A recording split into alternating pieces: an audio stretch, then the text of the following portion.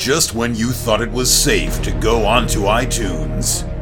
This is Next Level Guy, the only website that makes self-development as fun as going to the movies. It's time to take the red pill and escape the Matrix.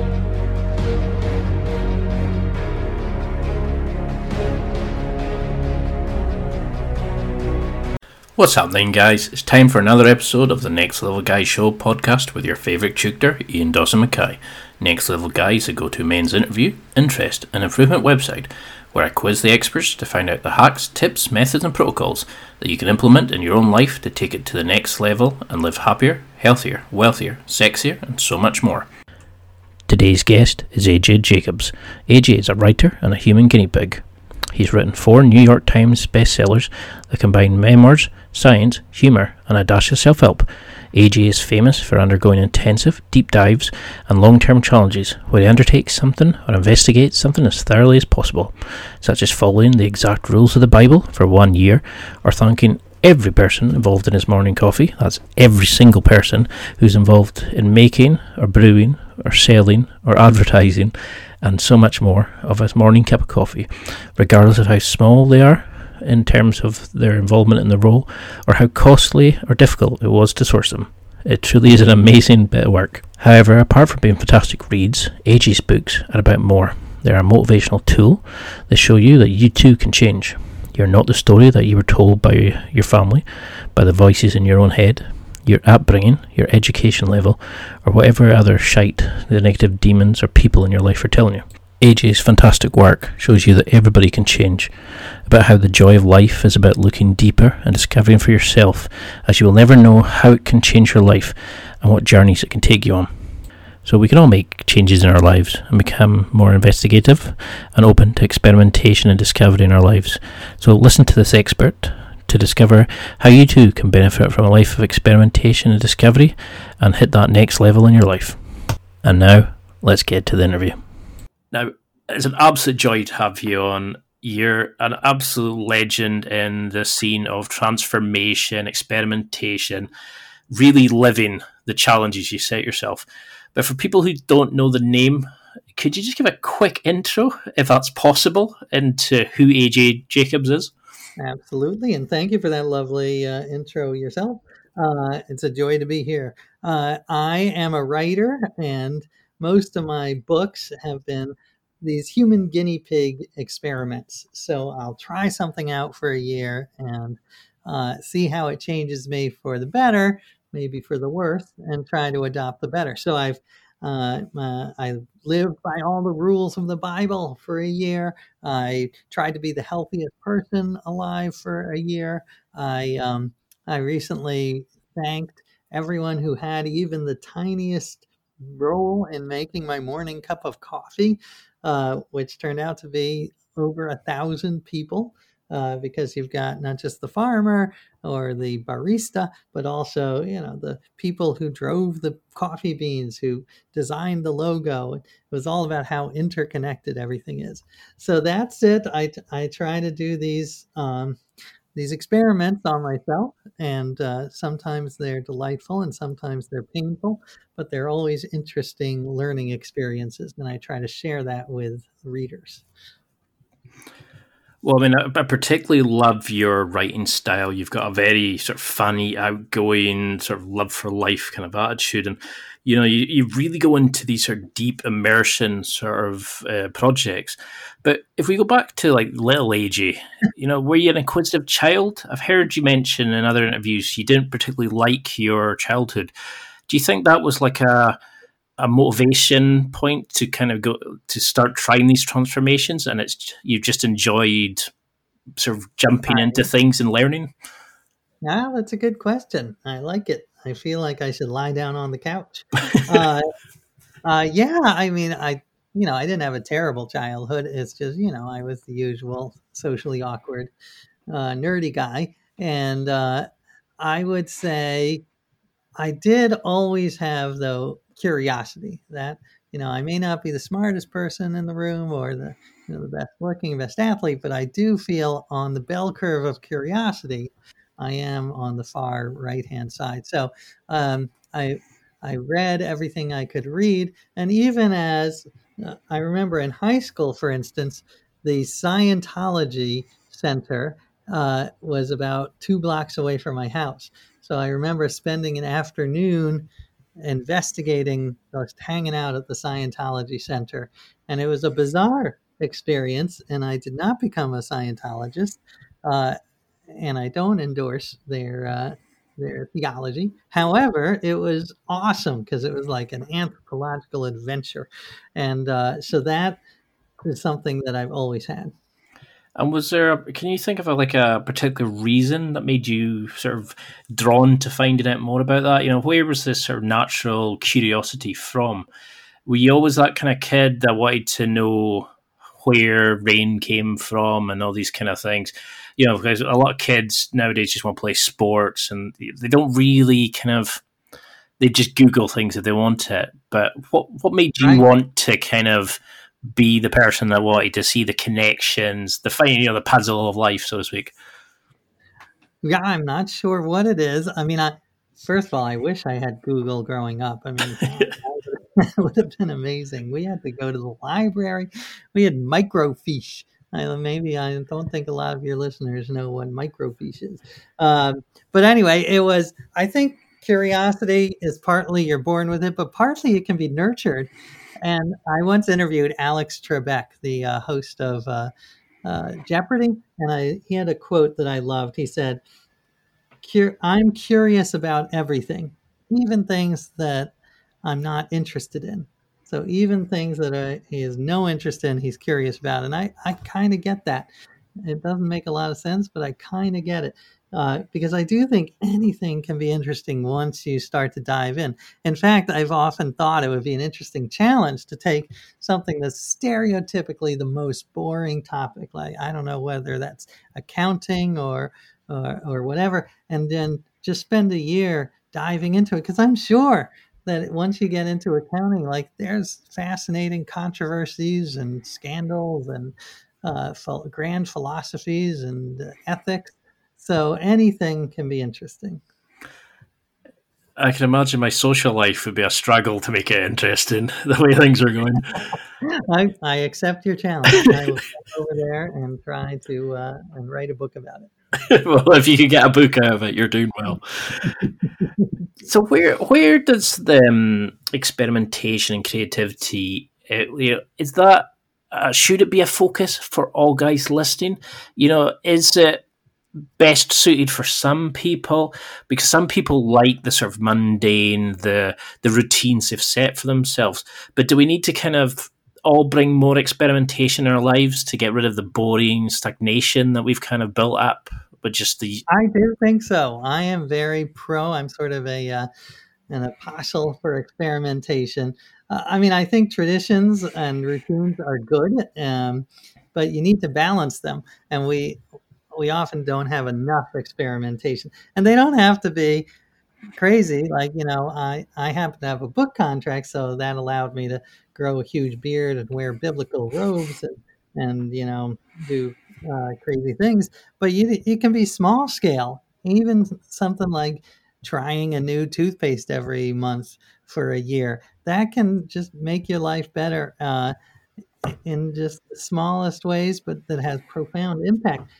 And neuroscientists will tell you, I think the catchphrase is, what fires together wires together, meaning that we carve these pathways in our brain, and it's the equivalent of ruts, and we have to do things differently to get out of those ruts and think more creatively. So even just going to work a different route, anything you can do to mix it up and see how it affects your life. Because it's kind of weird, isn't it? Is people automatically look at something like that, even if they're not wanting to live a year following the rules of the Bible or like some of the more extreme things you've done, they automatically think, no, I can't do that. Is that a negative mindset for these things? Are we wired to immediately look experimentation and transformation and these sort of things as a negative, like a scary aspect? How did you overcome that kind of block from your mind when you were trying to change who you were? That's a good question. I think I'm a big fan of the whole fake it till you make it, fake it till you feel it. And I've seen this in a lot of my experiments. So if you act, there's a quote, I didn't come up with it myself, but it's easier to act your way into a new way of thinking than to think your way into a new way of acting. So if you do something, if you pretend you're confident, eventually you will become more confident. Even when I once did an experiment that was actually suggested by readers that I should try to be the best husband I could be, partly because I'd put my wife through such hell by doing these other experiments. So I did, and one of the things that I did was every day I would bring her a little present, and it was like a little, like, a little bar of avocado scented soap or something small and dumb. But just the act of buying that and bringing it to her and presenting it to her, it after I did it for a few days, it tricked my mind. I was like, wow, I must really love my wife because I'm bringing her presents every day. And I think it actually increased my love for my wife by acting as if I was like head over heels. I mean, I love my wife. I have a happy marriage overall, but this act was very helpful in convincing myself to be even more in love with her. Well, that's a sort of a good area to look at. I mean, how did you avoid being murdered by your wife and disowned by your kids and that? When you're doing these like fully immersed challenges, like dressing as they did in the Bible, following it to the letter, or going out and try to thank every single person that helped you make your coffee cap, or finding your like ninth removed cousins and all these sort of things. How do we avoid negative feedback from family members, from friends, in that initial kind of transformation period, when you're wanting to get better and your friends are saying, come on, let's just go for a takeaway and get a few pints? How do you, how do you keep on the track of immersing yourself into these things? Well, I'll give you an example of what not to do, and maybe an example of something that might be helpful. When I did the Year of Living Biblically, I was following all the rules of the Bible. So the 10 Commandments and love your neighbor, but also there are all these rules in the Old Testament especially that are not so well known, but that are very strict. Like if you follow Leviticus, you should not touch a woman during her menstrual period. But it goes further that if you follow it literally, a woman, you should not sit in a seat where a menstruating woman has sat, because then the seat has become impure. So my wife found that offensive, and she sat in every seat in our apartment while she was menstruating. So I had to stand for most of the year. I was able to buy like a little stool that I kept to myself, like a portable stool. It's amazing how vindictive your partner's going to be when they want to. Well, I admire her. I think that was one of my favorite things she did. So that's a genius thing to do, to get your own back. Yeah. So that, there are times that it drives my family crazy. But I think when you can bring friends and or family along on your adventure, that is the ideal. So, because when you're doing a transformation, a lot of times you're doing interesting new things. That's the whole point.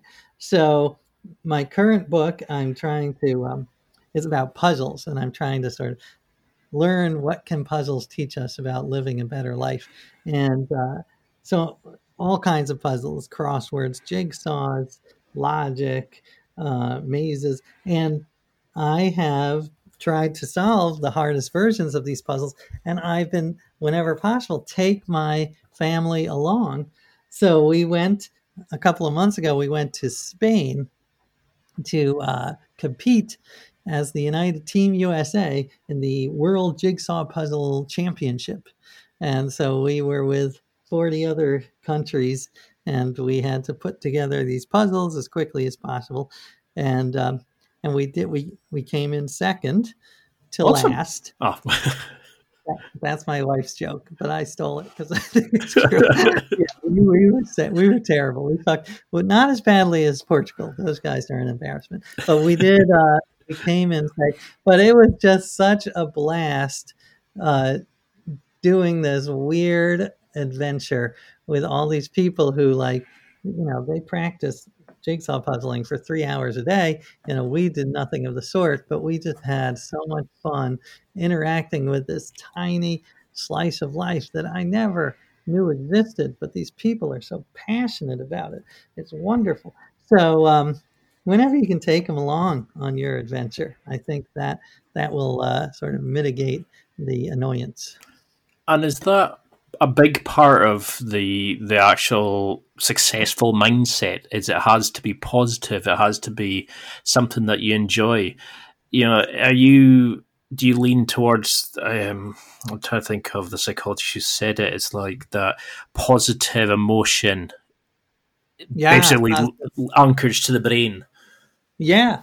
Well, I think the hope is that overall it's a positive experience, but nothing's going to be completely positive. So there is some sense that you have to, sometimes you have to suffer to, and let me think of an example. Well, I mean, the health one, for instance, there was a lot of suffering in that one because I tried every diet known to humankind. I tried, every workout, including the paleo workout, where you work out like cave people and crawl around the park, and in your bathing suit and throw logs and stones, and it was hilarious and ridiculous.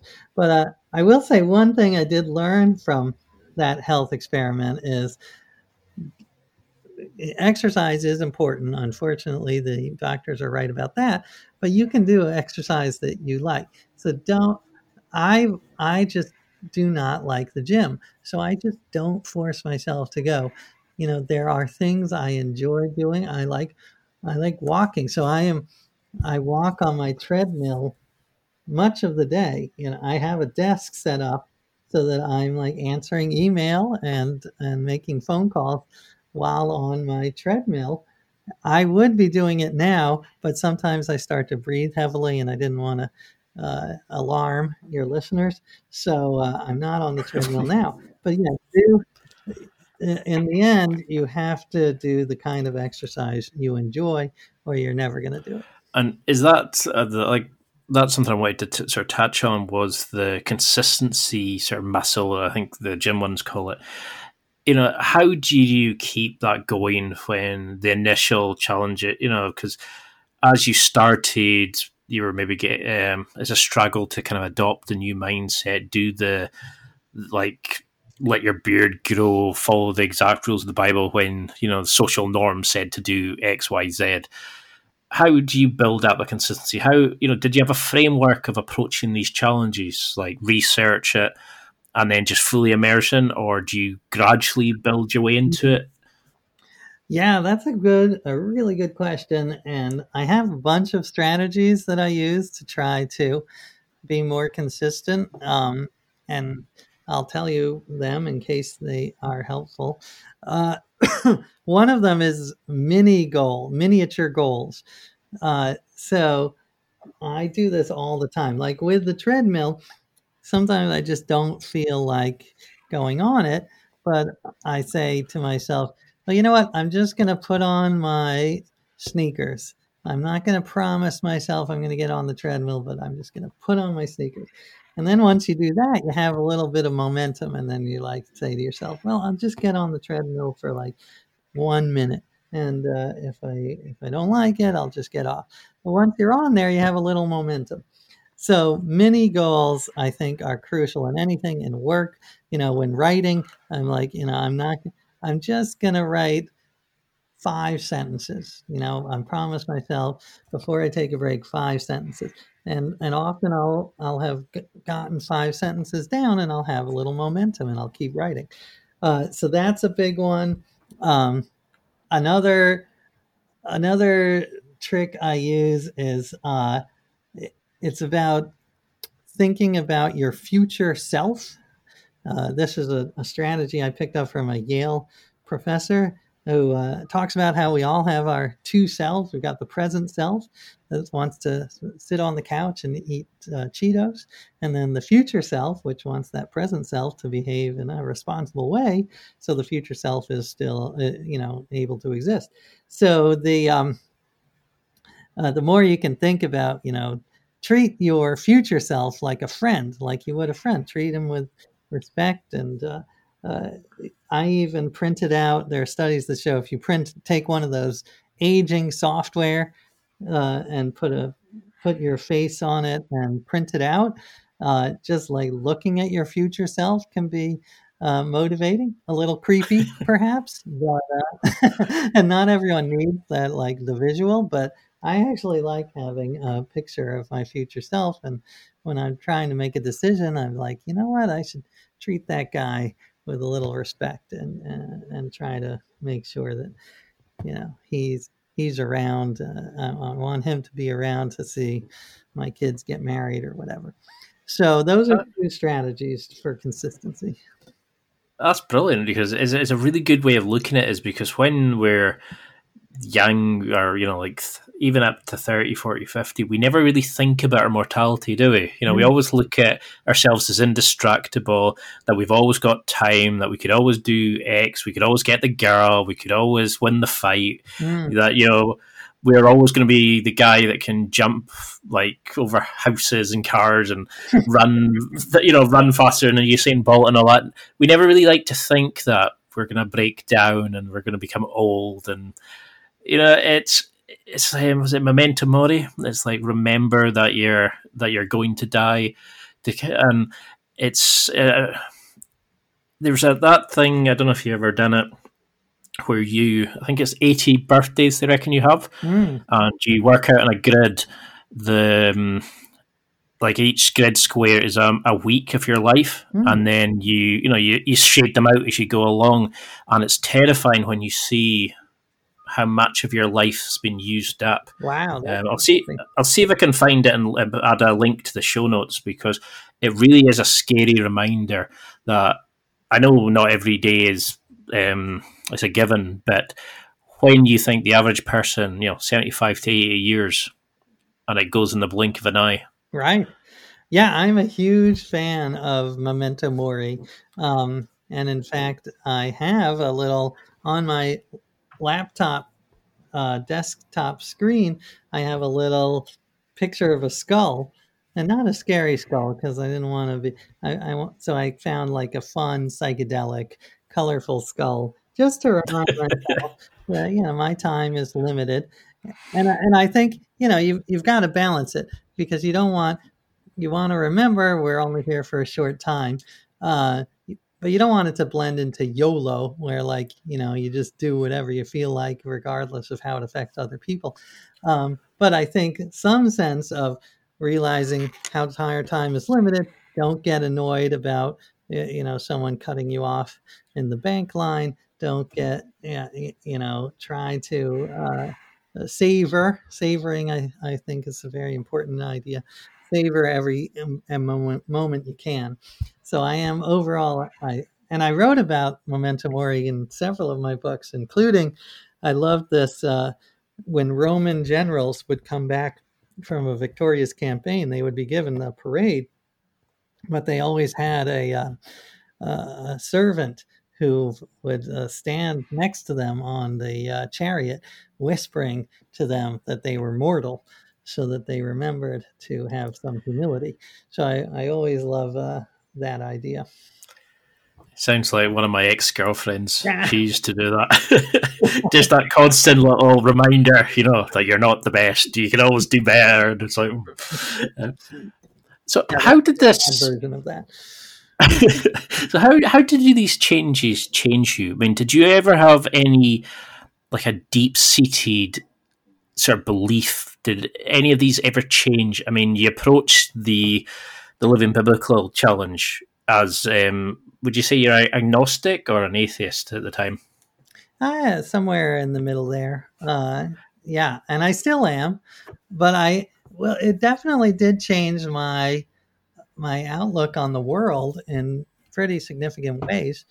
Um, because I think the idea was I grew up with no religion at all. So this was sort of a way to dive into religion and see what was good and what was bad. And I do think it's important that it does have, it can be a tool for great harm if you are, fundamentalist, and if you're not, um, if you try to take the Bible or other sacred texts literally, that is a huge problem. But on the other hand, I got to see some aspects of religion that I love and that I do try to incorporate. The idea of community, or the idea of rituals. I used to be very anti there.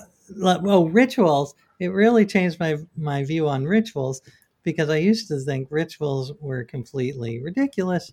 They're not based on reason. Why would anyone do them? But when you talk to people and think about it, you realize, rituals are everywhere, and sometimes they can be wonderful and meaningful. Even something like birthday parties, that's a ritual, and that's not particularly rational. Like if a Martian came down and looked and saw, some guy, at a Catholic church taking a cracker versus another guy who was, had a bunch of sugar and eggs and burning fire on top of it for every year. Like they're not going to say, well, that one's irrational and that one's rational.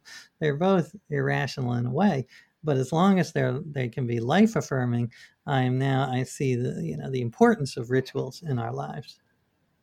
It's quite amazing when you look at it like that, how we give meaning to such strange things, how, like you're saying, setting fire to some wax on top of a cake. It's something good. It's like a positive one, but then there's negative ritual. It is weird, the things that we celebrate, and another ritual that in another world could be flipped over and could be seen as a positive. So how do you then take these challenges on and not lose the part of you that you want? Like the radical honesty. It could, that could have been a challenge that you went in and thought, oh, I really enjoy this. I just get to be a complete bastard and I can say what I like and stuff like that. But, you didn't lose the warmth, the loving personality that you have, that the warm and friendly side of you, the very outgoing, compassionate person that you are. How do you lock that away and not let it be affected by the challenge, but still give yourself fully to the challenge, if that makes sense? Yeah, no, that's a great question. I mean, and just to give some background on those who might not have read my article on radical honesty, it was a wild couple of months of my life. It was because I had read about this psychologist in Virginia who believes in that you should never lie. But he goes further. He says that whatever's on your brain should come out of your mouth, no filter. So, Dangerous. It's crazy dangerous. Like he says, if you're fantasizing about your wife's sister, tell your wife and tell her sister and see what happens. And he says, you will live a more authentic life, and it'll have it's a bumpy road, but a better road. So I tried that, and yeah. Did you sleep on the couch? It was what? Did you sleep on the couch? Yeah, it was certainly not. Well, I'll give you an example. We were at a restaurant, and we ran into my wife's friends from college, and she hadn't seen them in a long time. So they said, "Oh, it's so great to see you. We should all hang out and have a play date with our kids." And I had to say what was on my mind, which was, you seem like nice people, but I really have no interest in talking to you again. So, and I felt terrible, and my wife was furious. They were not happy. So, yeah, I wasn't particularly compassionate and loving in that moment. But I think one of the takeaways was to spin it in a positive way. So once the experiment was over, I no longer say like, you look fat in that dress, but I do. I think there's radical positive honesty, like saying, for instance, I had a wonderful experience just calling one of my mentors, who I used to work at a tiny newspaper, and he was editor, and I worked for him like 25 years ago, maybe. And he was, I was like, out of the blue, just give him a call and tell him how much his mentorship meant to me, and what fond memories I have. And that was a lovely bit of radical honesty, because it doesn't have to be brutal honesty. It can be radical honesty of positive things. And it can be radical honesty about your own shortcomings, which I find super liberating. Like, instead of trying to come up with excuses, just be like, you know what? I screwed up. I'm really sorry. I'll try not to do it again, but that is on me.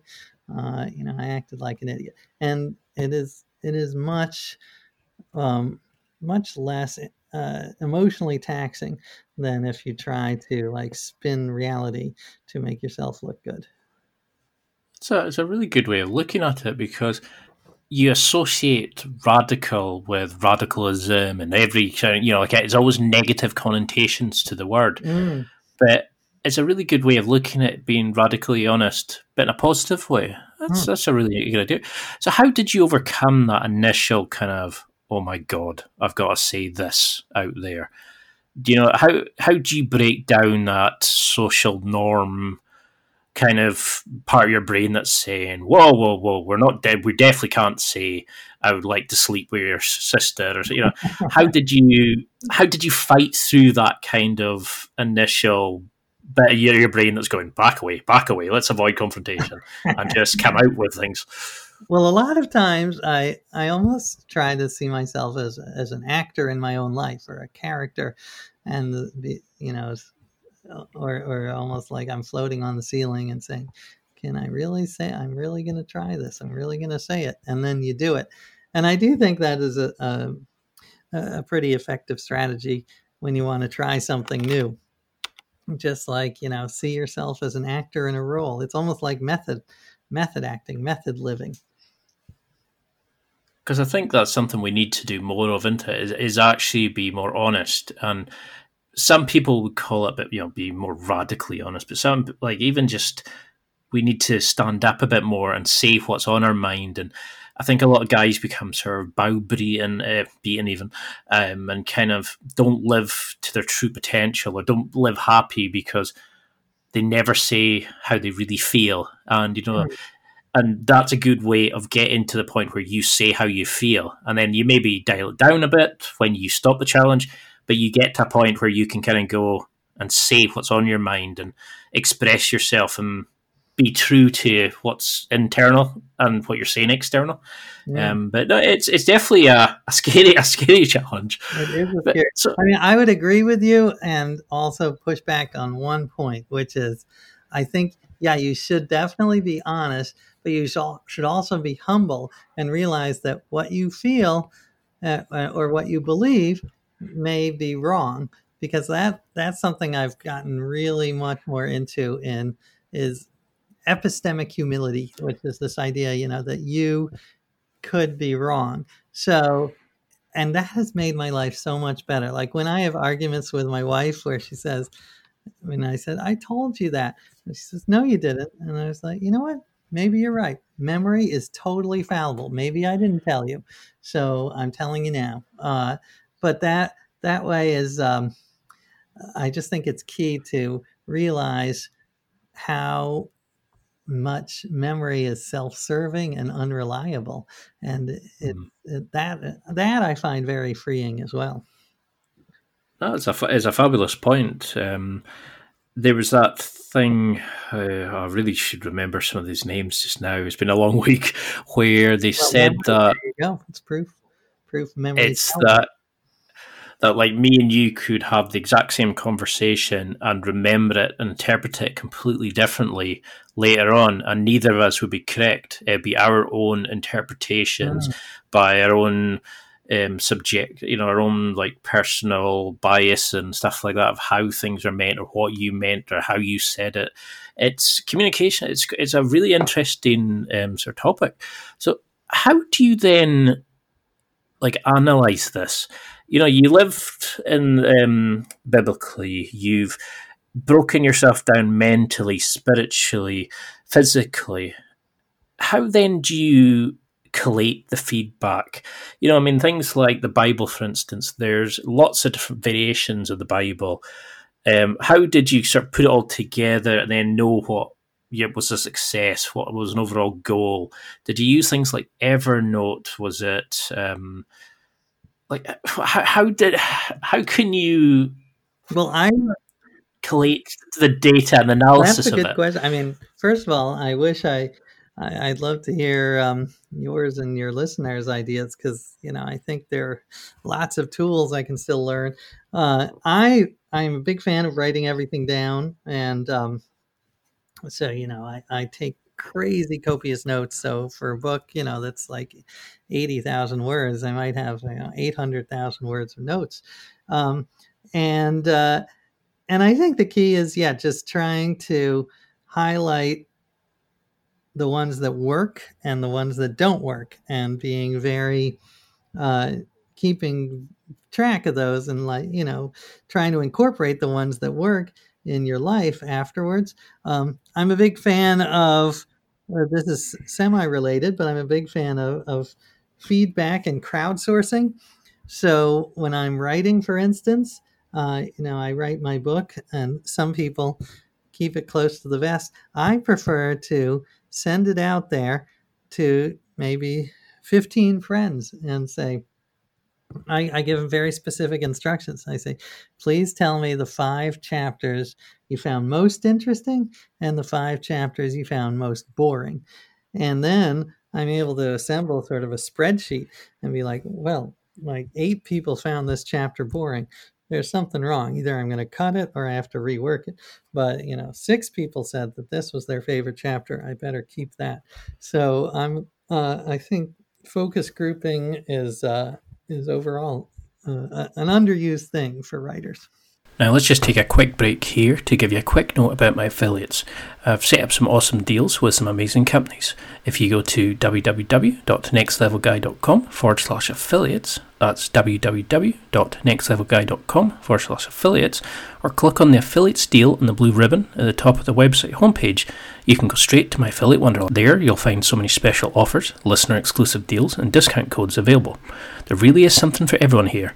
It doesn't matter if you're buying for yourself, a special occasion, or someone else in your life. You can find whatever you need there, and so much more. There's a lot of inspiring companies and interesting products you might not have seen before. Page features companies like Onnit, Amazon, MeUndies, Barbell Apparel, Dollar Shave Club.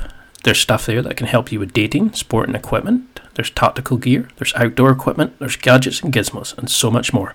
If you need it, it's there, and there's stuff there that you never even knew you wanted, but you'll definitely need it when you see it. Simply go to www.nextlevelguy.com/affiliates and enjoy. Please note, I don't receive any information on you or your purchases. All I receive is a small commission from the company or the business as a thank you for sending you to shop with them.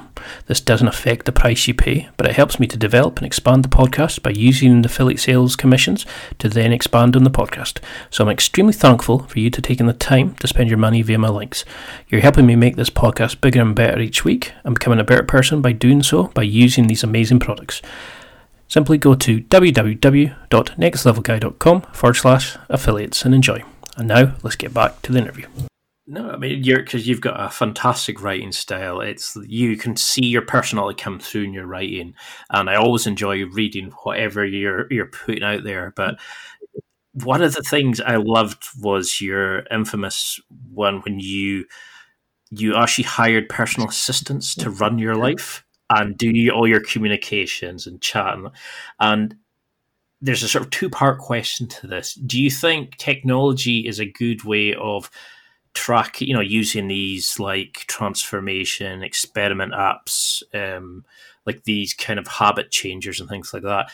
And also, how did you find, like, instead of using focus groups and stuff like that, using assistants and stuff like that, any tips? Should people use assistants? Did you find it a success in the end? Yeah. Well, this is a long time ago. So before virtual assistants became an actual phenomenon, because this was like maybe 15 years ago, I read about outsourcing companies that were like banks and law firms that were outsourcing their boring tasks. And I was like, I don't have a bank or law firm, but I've got things that I'd like to outsource. So I thought, why not outsource my life? So I hired this team of people in Bangalore, India to do everything for me. So they answered my phone. They ordered, answered my emails for me.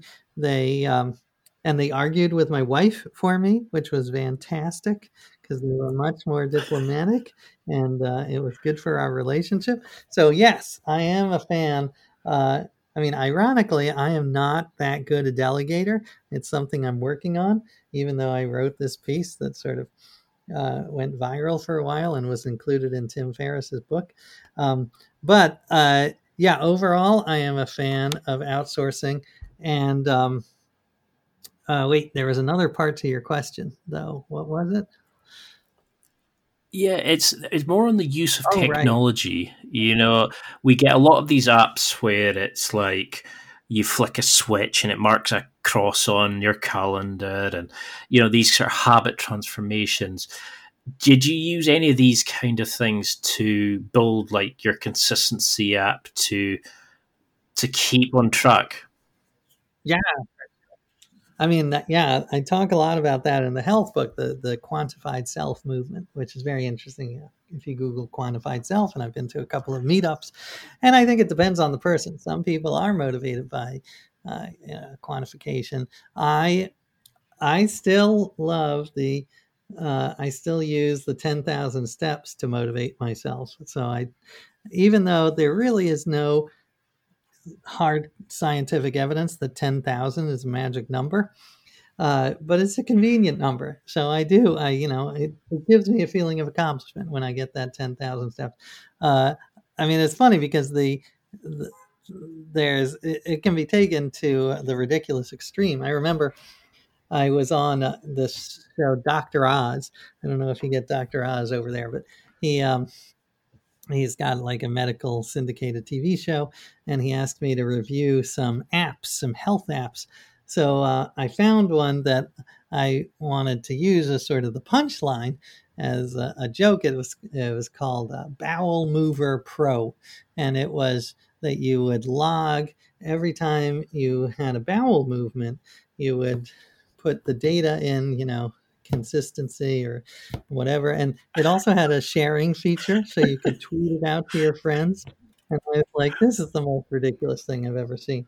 Weirdly, Dr. Oz is very pro poop, like he's obsessed with it in some weird way.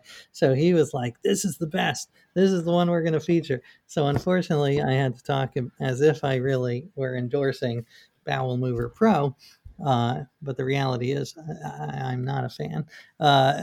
So I guess the point is, it can be taken to a ridiculous extreme, but I think it can also be very helpful. Yeah, because that's my sort of opinion on it as well, that they are helpful if it gets you moving and it keeps you going, and it's like a sort of side assisted, it's a small part of what you're doing. It's not keeping you going, it's just keeps you on track, and it lets you sort of collate your finding, because we do tend to, like when people go to the gym, I'm going to buy every gadget and new shoes and gym stuff and all that. But if you're not getting that consistency going and that initial steps, it doesn't really matter all the accessories you get. You need to make that first initial mindset and sort of habit change. And a lot of people struggle. I find it very helpful to think about the goal. Like, what is the goal of you being healthy?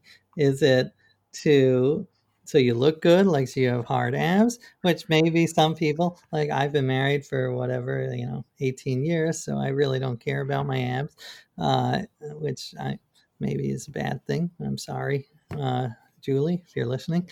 But I do care about living a long time and living it in a healthy way, because you can live to be 100 but be sick for the last 30 years. So that is my goal. So I'm always focused on that goal as opposed to what do I look like? What does my, what do my stomach muscles look like? What will keep me healthy in the long term? And that's why I don't spend a lot of time, doing planks or whatever. I try to get moving as much as possible and do some weightlifting. I'm not an extreme weightlifter, but I do some. So, I mean, for people listening just now who are going, oh, yeah, that sounds a great book, and, they've been a big fan of your writing, etc., but they're maybe sitting on the fence about making their own change. How have you got through the usual BS excuses you'll hear? I can't do that because I'm married. I can't do that because I've got kids. I can't do that because I've got a full-time job. How can we start bringing our own I don't know if you want to call them challenges, short immersion projects, or whatever, however they want to kind of call it. Should they start small and gradually build up? How do we do this with family, the dogs, the kids, the job?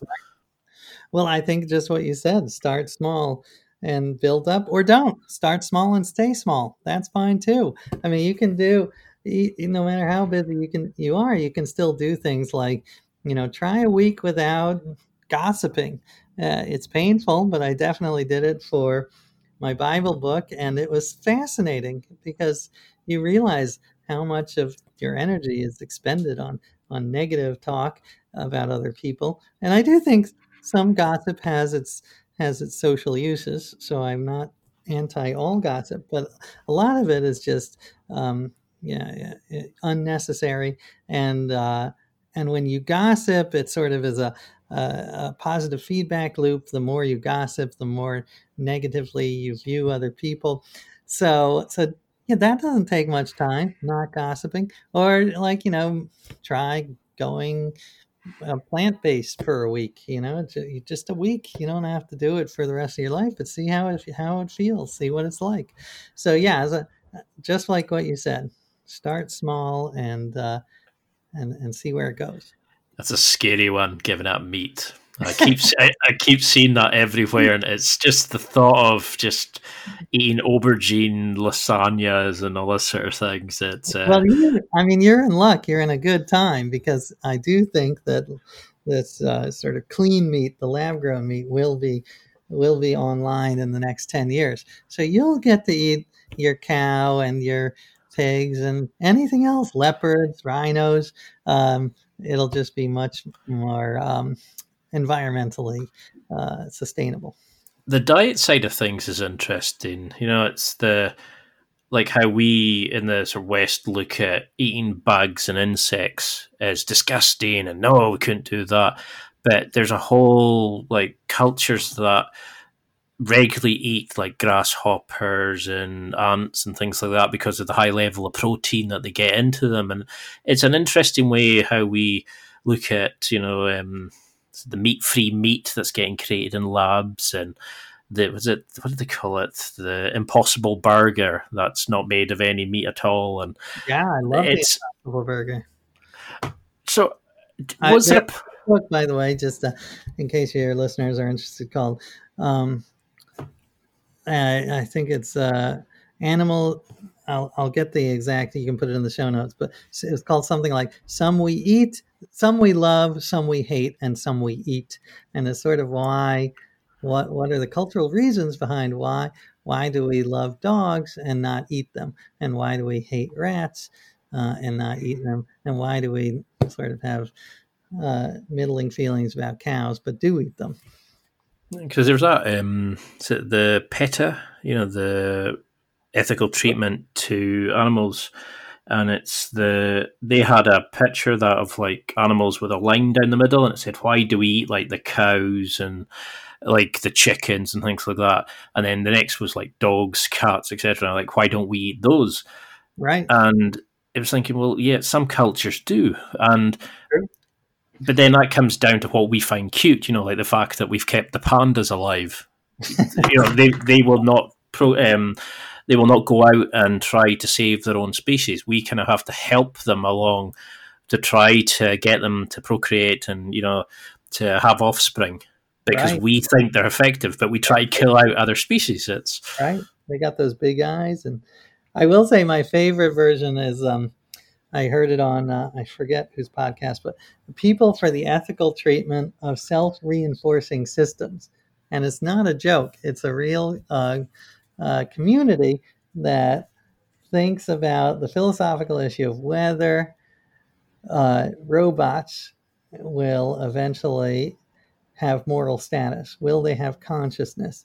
And and do they have consciousness already?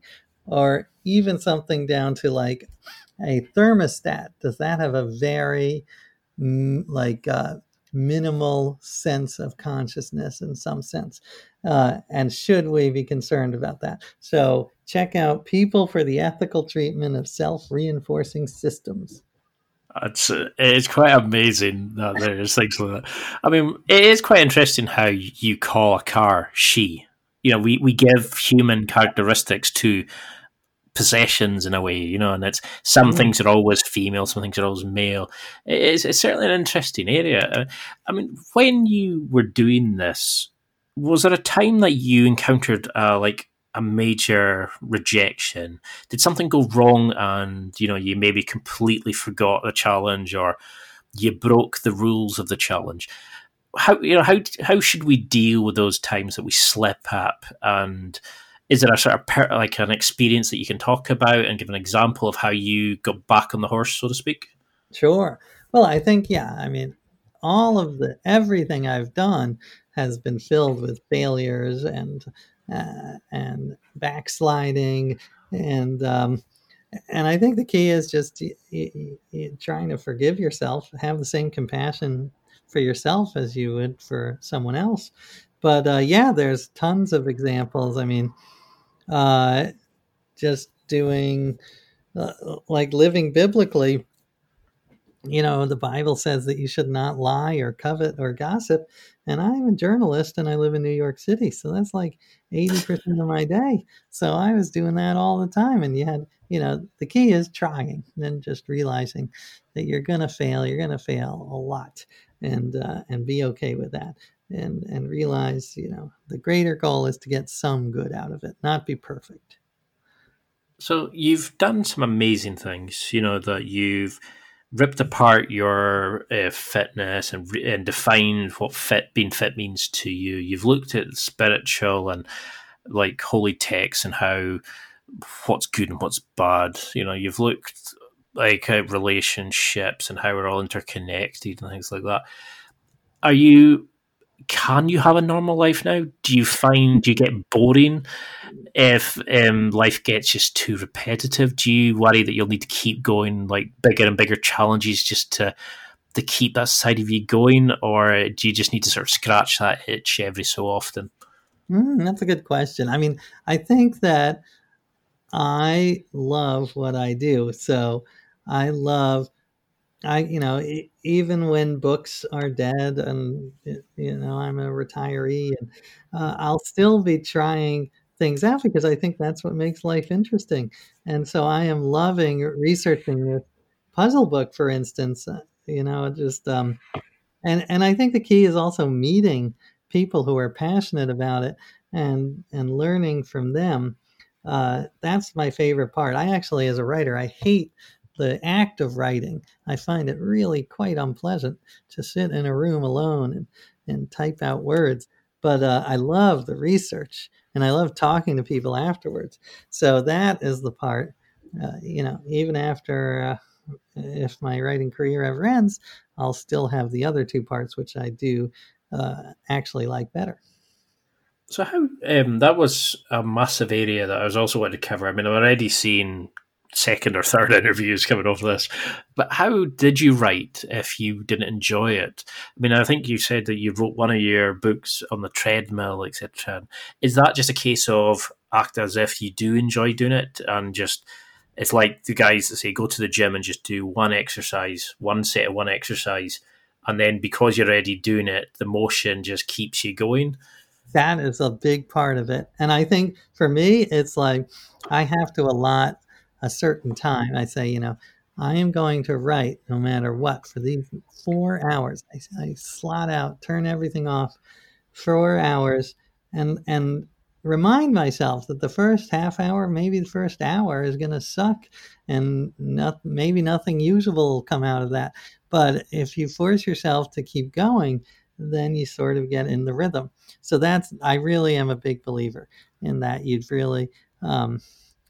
You got to set a goal for yourself, whether it's 4 hours or you say, I'm going to write 1,000 words today, something concrete, so that you can't just, weasel out of it and go, play So, play ping pong or whatever. so what would you do then if one of your kids came to you and said they wanted to do that? That they wanted to live a year in as X, or how do you encourage that side of them, the interest and the wanting to be creative and experiment and learn about life, but also guide them through trying out new things, so they're not the kid that goes away and changes into, like, I don't know, like a prep or somebody that's not them to try to fit in. How do you help them find who they are in this kind of world, which is constantly changing with 90 million different options that you can do? How can fathers help their kids as they develop? That's a great question. I would say, first of all, you got to be careful of what experiment you embark on, because they have, for instance, they have half jokingly, but not really joking, said that they want to do a year of eating nothing but candy. So, that I'm like, Don't we all? Yeah. I'm not sure what you would learn from that. Would that make your life or anyone else's better? I'm not sure it would. So be careful of what they choose. And then, I would say, I am a believer in that you can, that we, when people say be yourself, I think that is true to some extent. There are some things that are fixed in us. Like if you're gay, you're gay. It's not like you're going to be converted out of being gay. But a lot of our personality is much more fluid than that. So I think it's okay to change yourself. And for instance, I think that I was born an introvert. But I think that I realized that forcing myself to be an extrovert makes me a happier person, because I get to talk to more interesting people. So I have acted as if I'm an extrovert for so long that I'm 60% there. I'd say I'm 60% extrovert, 40% introvert. And I think my life is better for it. So I wouldn't be... I don't get too caught up in worrying about, like, I'm going to lose myself, because maybe there are parts of myself that I should lose. It's quite an interesting concept of, like, kids. They have that natural curiosity anyway. They always ask, well, why is that? How is that? What is that? Where does that come from? And I've got two young nephews at the moment, and I love that thing about them. They've kind of rekindled my own interests in things. Previous kind of beliefs about myself have changed, like you're saying just now, because I've opened myself back up to, well, maybe I'm not like that. Maybe I am the guy that makes a fool of himself in front of other people just to make them happy. That's not self-conscious. It's like the story we tell ourselves, and I think that's a big part of these kind of challenges, is overcoming no, I couldn't do that, because of we automatically lock ourselves out of these kind of changes. I could go on for like 3 hours on each of the areas. The books are phenomenal, but is there anything that you wish you had done in these challenges that you didn't get a chance to, or is there a particular challenge that you've seen somebody else do that you would love to give a try? That, like, if you could go anywhere. Well, I will tell you that I don't want to give this a try, but I think I've gotten a lot of reader suggestions saying that I should try to become the best lover in the world, like do all the positions in the Kama Sutra. And honestly, I feel I'm too old and tired. And I don't think my body has that flexibility anymore. But I think it would be interesting for someone else to do it, because I think it is a big part of life. So yeah, if there is an intrepid young uh, journalist who wants to go out and try to become the best lover in the world, I would support him or her fully by buying the book. I'm not going to support them any other way. Well, yeah. I mean, I know we're coming up to an hour, and I can't. It feels like 10 minutes. I love chatting to you because it's such an absolute joy, and I love reading your content, and it really kind of it brightens up the day, the like the fun and the joy that you put into your writing, but you also learn a lot from it. So for those listening who think, okay, I want to learn more about you and read your books and stuff like that, but what would be the first challenge you'd set somebody? What's a sort of dip your toe into the water kind of challenge that Right. is it just as simple as changing your toothpaste, or should they pick is there a kind of general topic you give somebody? I think, well, first of all, thank you for your kind words. I feel the same way about your podcast. I love listening to it. And yeah, I think it's very personal, so I don't want to give an assignment, but I do think one thing that could make the world better is if, like, I'm pretty liberal. I grew up in New York, but I do try to force myself to listen to podcasts about from the other side. Like, I listen to some interesting libertarian or conservative podcasts. And I just think, wherever you are on the spectrum, politically or ideologically, try to push yourself and be okay with being annoyed, because that really is, we've become so polarized that I think that is one thing that will help us, heal and get back to some sort of sanity, is by forcing us ourselves to see the other side. So that's a small experiment, but it's actually quite challenging. Because that was something that you said in one of your the fabulous interview you did with Aubrey Marcus, was looking at the division, like in the relationships you were discussing, and you said about how there's that division just now with American politics and stuff, and how we need to look at everybody as part of one tribe rather than these individuals or groupings, and how, I think it was Aubrey that said, by creating your own sort of set area, you then create competition, and then you try to beat out the next one down and be better than the other person, the other groups of people. So how do we?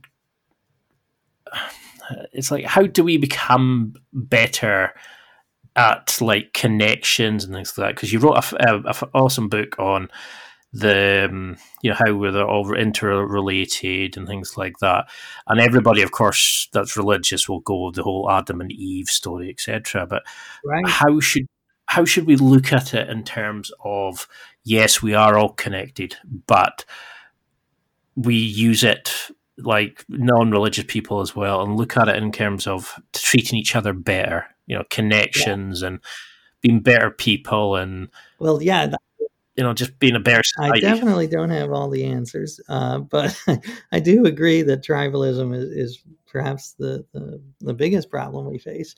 And I would say, one thing that did help me is that book you talked about, where it's this movement to build a family tree of everyone on Earth, just to remind us how closely we are all related, and that we share 99.5% of our DNA. So that's one thing I find helpful. I try to, what strategy I use a lot when I'm reading the news is the veil of ignorance, which is this idea that if you were going to set up a society from scratch, you would want to go into it almost totally ignorant of who you are. You don't know what your race is. You don't know what your gender is. You don't know whether you're rich or poor, because that way you can design a fairer society. And I use this strategy when reading the newspaper, because I find that, that helps me get out of my own little tribal mindset. If I say, you know what, I'm going to read this as if I were someone totally different and see how that feels. So yeah, they're little hacks that I think are can be powerful, but it's an ongoing struggle, but also the most important one. Because it's something I forget sometimes is when I've read and listened to so many different podcasts that sometimes I forget when I'm asking the question. Not everybody knows what I'm talking about.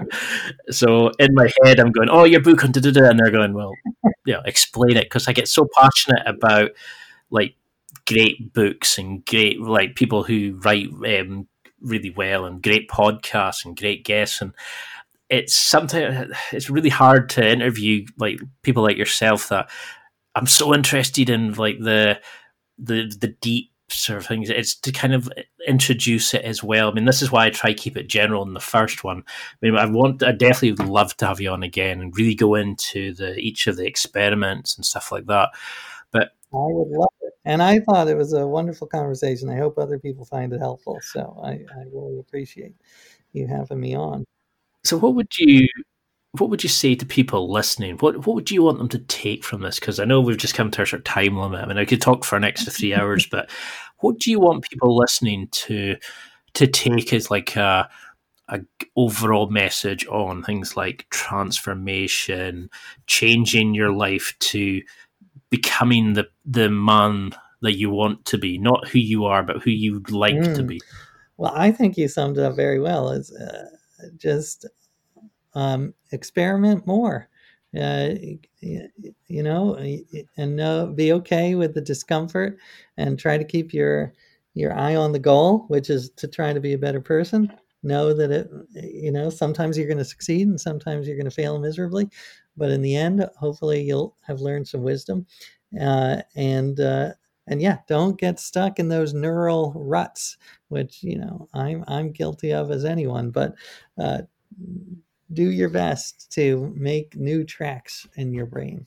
And was there somebody who you looked at as a role model for change? Was there somebody that could do this, that inspired you that kind of to get into this? Was there a particular, maybe not a psychologist, but somebody that could go out and just whatever they wanted to do, they would just go for it? Was there a role model that you looked up to in this kind of area? That's a good question. I mean, this is not a psychologist at all. And when I was growing up, my favorite singer was David Bowie. And I just thought he was so brilliant at reinvention and trying new things, because he changed his sound, he changed his looks, he did that Ziggy Stardust craziness. And I just love, he was never static. He was always pushing the boundaries. So say, this is quite a morbid one, unfortunately, but say you've died and you've got the ticker thing coming along at the bottom of the screen. You've got them asking your family what you want on the tombstone, etc. What would you like as your sort of eulogy? What would you like them, if they had to sum it up in a sentence or two and sum up your life and what you've achieved and how you've helped other people and all the amazing books and stuff like that, what would you want people to remember about you? Well, that's funny. I've actually been talking a lot about this because I went to a funeral the other day. So first of all, I would definitely, as an agnostic, I don't think I'm going to be at the funeral or looking down on it. So I think people should do what they find most entertaining. So have a good time. Don't dress in black. There's really no need for that. Dress like I do every day in like a sweatshirt. Also, the speeches don't have to be profound. They can be someone might want to do statistics, like the number of times that I said a particular catchphrase, or the number, you could do pros and cons of my life, what I did well and what I sucked at. So that's my first note, is have fun with my funeral, because I'm not going to be there. It's not going to help me if you're all somber. Second, I guess the big takeaway is the one that we've said before, is just try new things. I really do believe that the purpose of life is to try to reduce suffering and increase happiness for everyone. So that's the filter I try to live my life through.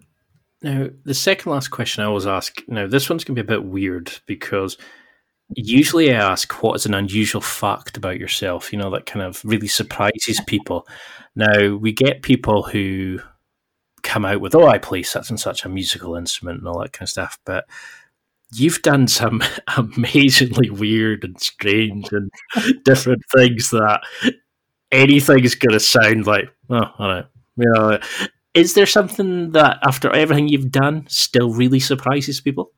Well, let's see. I mean, this, I don't think people know this, but one thing as a father I try to do is to do things, adopt the interests of my kids.